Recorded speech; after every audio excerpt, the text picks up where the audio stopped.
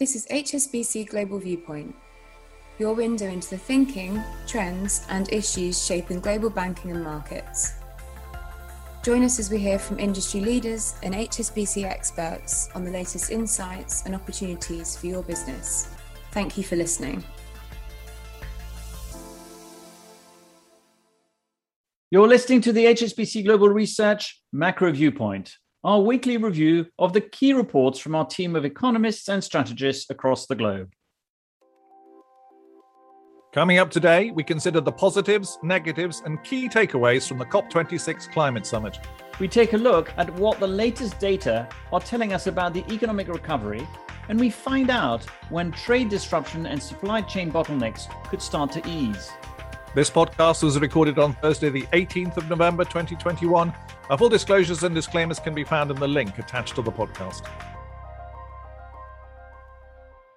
Hello, I'm Piers Butler. And I'm Chris Brown-Humes. After 2 weeks of intense negotiations, COP26 drew to a close on Sunday with the agreement of the Glasgow Climate Pact.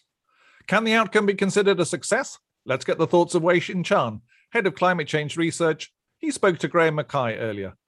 Wei-Shin, welcome to the podcast. Great to have you with us. It's great to be here as always, Graham. So COP26 is now over. We've had a little bit of time to digest what went on over that couple of weeks in Glasgow. What was your overall opinion on how the summit went?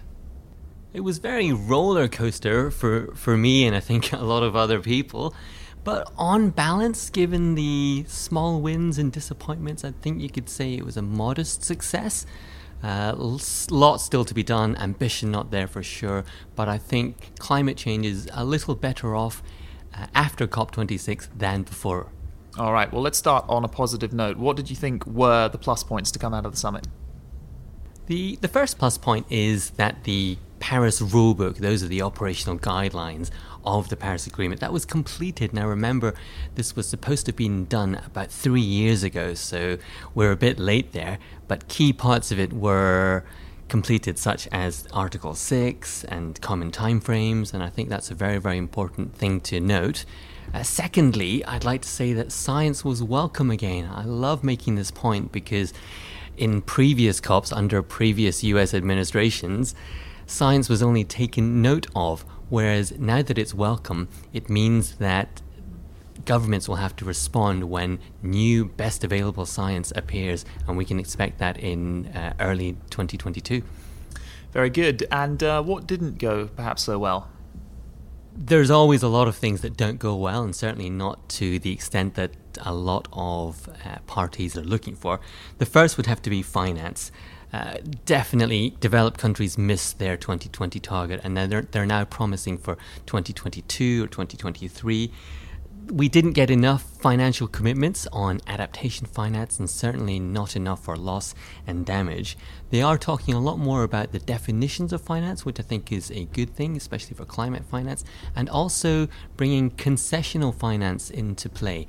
This is about low interest rate loans, grants, guarantees, and other de-risking instruments, which I think is important because that is what countries that are most vulnerable to climate change really need. They can't be spending their time repaying interest loans. They really need to be working on how they can adapt their economies to be more resilient. Now, at the end of the day, all of this fundamentally comes down to global temperatures. How are things looking in that regard? We're often asked to judge these things by where temperatures are heading. And for this one, the temperature projections for the future have come down a little, modestly, from where it was before COP26 at 2.7 degrees to, if all the pledges and policies made at COP26 are implemented, we're now heading for 2.4 degrees. Now, that is way off the mark from 2 degrees and certainly the 1.5 degrees that we're looking for. So definitely a lot of work to be done. Now, to end on a positive note, countries have been asked to come back next year with even more ambitious climate pledges and plans. Now, that's very important because this was only supposed to happen every 5 years, but to come back next year and say, we need to keep bending this curve. We got from 2.7 to 2.4. Can we nudge it down even further next year? So I think countries bringing more ambitious climate pledges to the table by the end of 2022 is a great way to take forward. And are you confident that that trajectory can be sustained and that we're still on the right track and will remain so for the foreseeable future?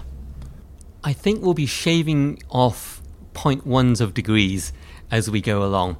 It's not nearly enough that we need to get to 1.5 degrees. The world is already warmed by 1.1 degrees, and we see all these extreme events already around the world, and that's devastating for many, many places. But we need to try a lot harder, and I think that's a step in the right direction, at least. Good. Well, we'll take the positives where we can get them. Wei Shin Chan, thank you very much. Thank you very much, Graham. Let's turn our attention to the economic recovery now. James Pomeroy, global economist, has been looking through the latest data, and he joins me now. James, welcome to the podcast. Hi, pleasure to be here. James, let's start with a look at COVID-19. What's the latest on case numbers? So there's a really mixed story across the world. We've got the case numbers that are picking up relatively quickly in parts of Europe, and some restrictions starting to come in place in some countries. But actually across the world, things are looking slightly better outside of Europe, particularly in Asia, and where we've seen case numbers drop quite sharply, and particularly given where we were in the summer, particularly in the likes of ASEAN. So things are looking slightly better on a global basis if we look outside of Europe. But in Europe, we're seeing this pickup in cases and some of these restrictions coming back into place.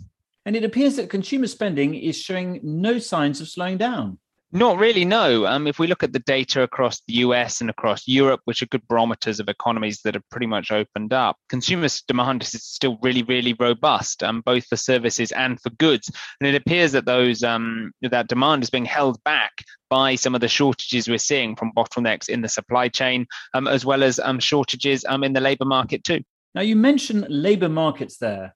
What are the data showing?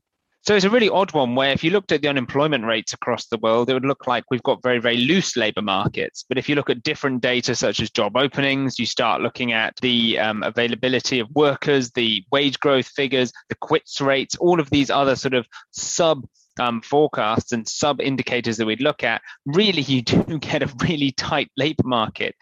You've got people quitting jobs at record rates. You've got wage growth in certain sectors picking up at record rates. So it's a really odd one in terms of trying to assess how strong labour markets are.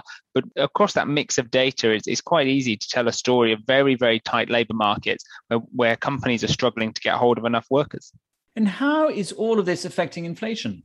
Well, it's meaning inflation's up and it's likely to stay high at least for the next 6 months or so. If you think about these bottlenecks in supply chains, they're pushing up goods prices, shortage of workers, pushing up wages. That means companies are seeing higher input costs. And all of this is a bit of a challenge in terms of those inflation prints, because there's a lot of these factors that are clearly pushing up prices on top of the increases in energy prices that we've seen too. So firms are facing this really challenging environment of input costs rising really, really quickly, and some of that's being passed on. More of it could be passed on in 2022.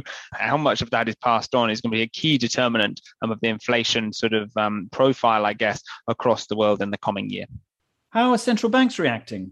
Well, this is a tricky environment for them, because if you've got high inflation today, you've got relatively strong demand. You've also got high house prices in most of the world. You think you could be tightening policy, but a lot of central banks are sat there sort of being quite conservative and saying, well, actually, some of this inflation is going to dissipate. A lot of it is sort of one-off shocks and factors that aren't going to be repeated in 12 months' time, and therefore we shouldn't do much. And so you've got one extreme, you've got central banks in Latin America and in Central and Eastern Europe who are raising rates quite aggressively.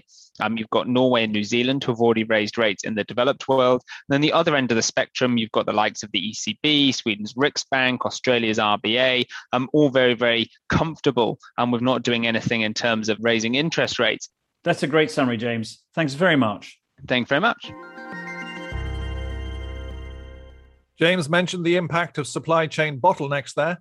And a key question for businesses all around the globe is when they might come to an end. To find out, we're joined by Shanella Rajanayagam, our trade economist, who this week joined up with our data science team to examine this important topic. So, Shanella, can you just explain what you looked at in this report? Sure. So to get a sense of what businesses have been saying about trade disruption, we looked at data from recent company earnings calls as well as from business surveys. So in addition to actually reading the transcripts, our data science team used natural language processing to analyze what companies have been saying around certain topics, so such as supply shortages and shipping disruptions, and also to get a sense of how companies are feeling, so their sentiment about some of these issues. So what have businesses been saying about these issues? So companies from around the world have been very concerned about supply shortages, and this issue featured most prominently for companies in the technology, industrials, and consumer goods sectors. Companies in Europe and the US were also particularly concerned about shipping disruptions, and higher freight costs and supply shortages were weighing on company sentiment on supply chains. In the UK, many companies talked about the combination of COVID-19 and Brexit, and this has increased their concerns around trade disruption. And in fact, according to one survey, around 85% of UK businesses reported facing some form of supply chain disruption over the past 3 months. And what measures are companies taking to limit the disruption? Details from the earnings calls showed that companies have taken various strategies to essentially ensure that their goods keep moving. For example, you have companies like Crocs and Levi's. They've looked to shift production to alternative markets or to redirect trade to different routes. You also have the likes of Electrolux and ASOS. They've looked to use alternative modes of freight, such as air freight, while various manufacturers have also looked to build up buffer stocks. There was also a strong emphasis on strengthening relationships with suppliers, and some companies have also looked to source closer to home, although nearshoring is a bit more of a longer-term trend. There were also some mentions about looking at vertical integration in helping these companies to secure their supply chain. And when exactly will these trade disruptions start to ease? Well, it is very difficult to answer that question precisely, and it will almost entirely depend on COVID-19 restrictions and also the strength of global goods demand. However, one scenario is that trade disruption could start to ease after the Lunar New Year in February 2022. Now, the period after Lunar New Year tends to be a quieter one for sea freight anyway, and the temporary closure of Chinese factories could provide some breathing room for ports to clear those container backlogs without even greater supply coming from China. However, there is a risk that 2 weeks respite might not be enough to fully unclog the bottlenecks. And so in a second scenario, we could see trade disruptions only start to ease in the second half of next year. And that could be if container volumes remain high or if COVID-19 restrictions persist. What about the worst case scenario?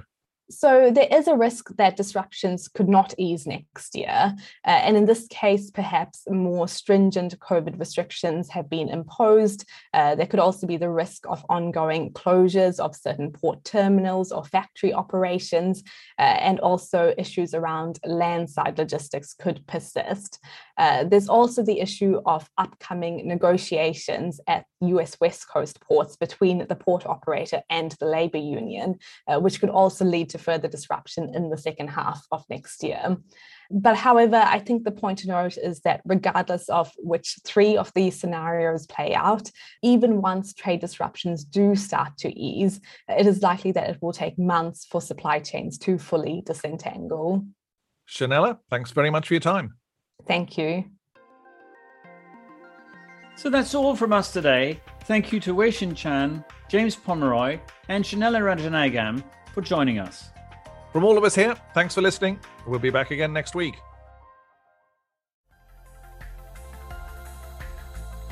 Thank you for listening today. This has been HSBC Global Viewpoint, Banking and Markets.